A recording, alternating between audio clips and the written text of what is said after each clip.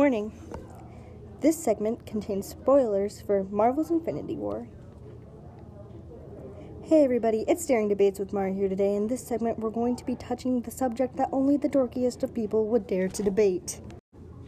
During Marvel's Infinity War, everyone seemed appalled that someone could even want to erase half the universe. But some listeners ask, was it really such a bad thing?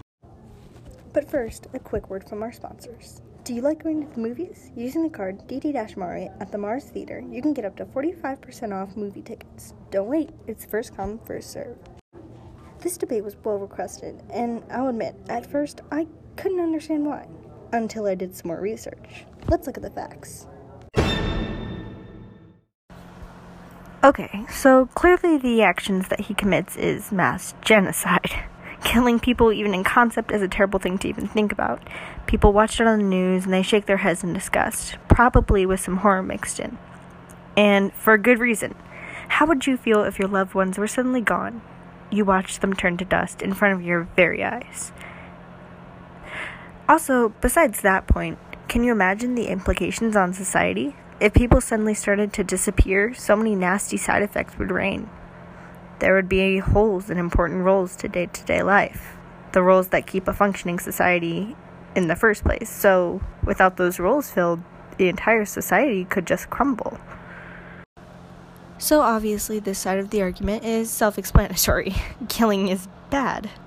However, the other side is much more intriguing than I originally thought. Taking a step back, some could argue what he did was a mercy. People are such a large population that eventually, based on the rate we're growing, will reach the Earth's carrying capacity. Rather than the individuals suffering slow deaths from starvation and other such demises down the line, he just got rid of the suffering. Not to mention, the individuals felt no pain as they died. The point there is that he could have made it drawn out and painful for those afflicted. So can you really say that he didn't have the best interests in mind? This questionable form of ethics is also explored in common thought experiments in ethics. One such experiment is the trolley problem, a hypothetical thought experiment that describes a runaway trolley in which you are the driver. The trolley can't be stopped, and it's headed towards an individual that can't move out of the way. But if you switch the track, 5 other individuals can't get out of the way either and will get hit instead. Either way, people will die, but one way has less casualties. It's a one versus many problem, which is what Thanos does exactly when he dismisses half so that the other half can regrow and flourish with less strife. Both of these arguments have their points, their ups and downs.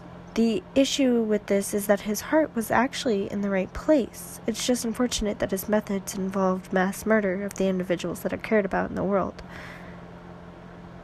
Whether you're a Thanos hater or sympathizer, anyone can say that they just want the world to be a better place. Consider that the next time you're trying to express hate for Marvel's currently #1 bad guy. Thanks for joining me on this week's segment of Daring Debates.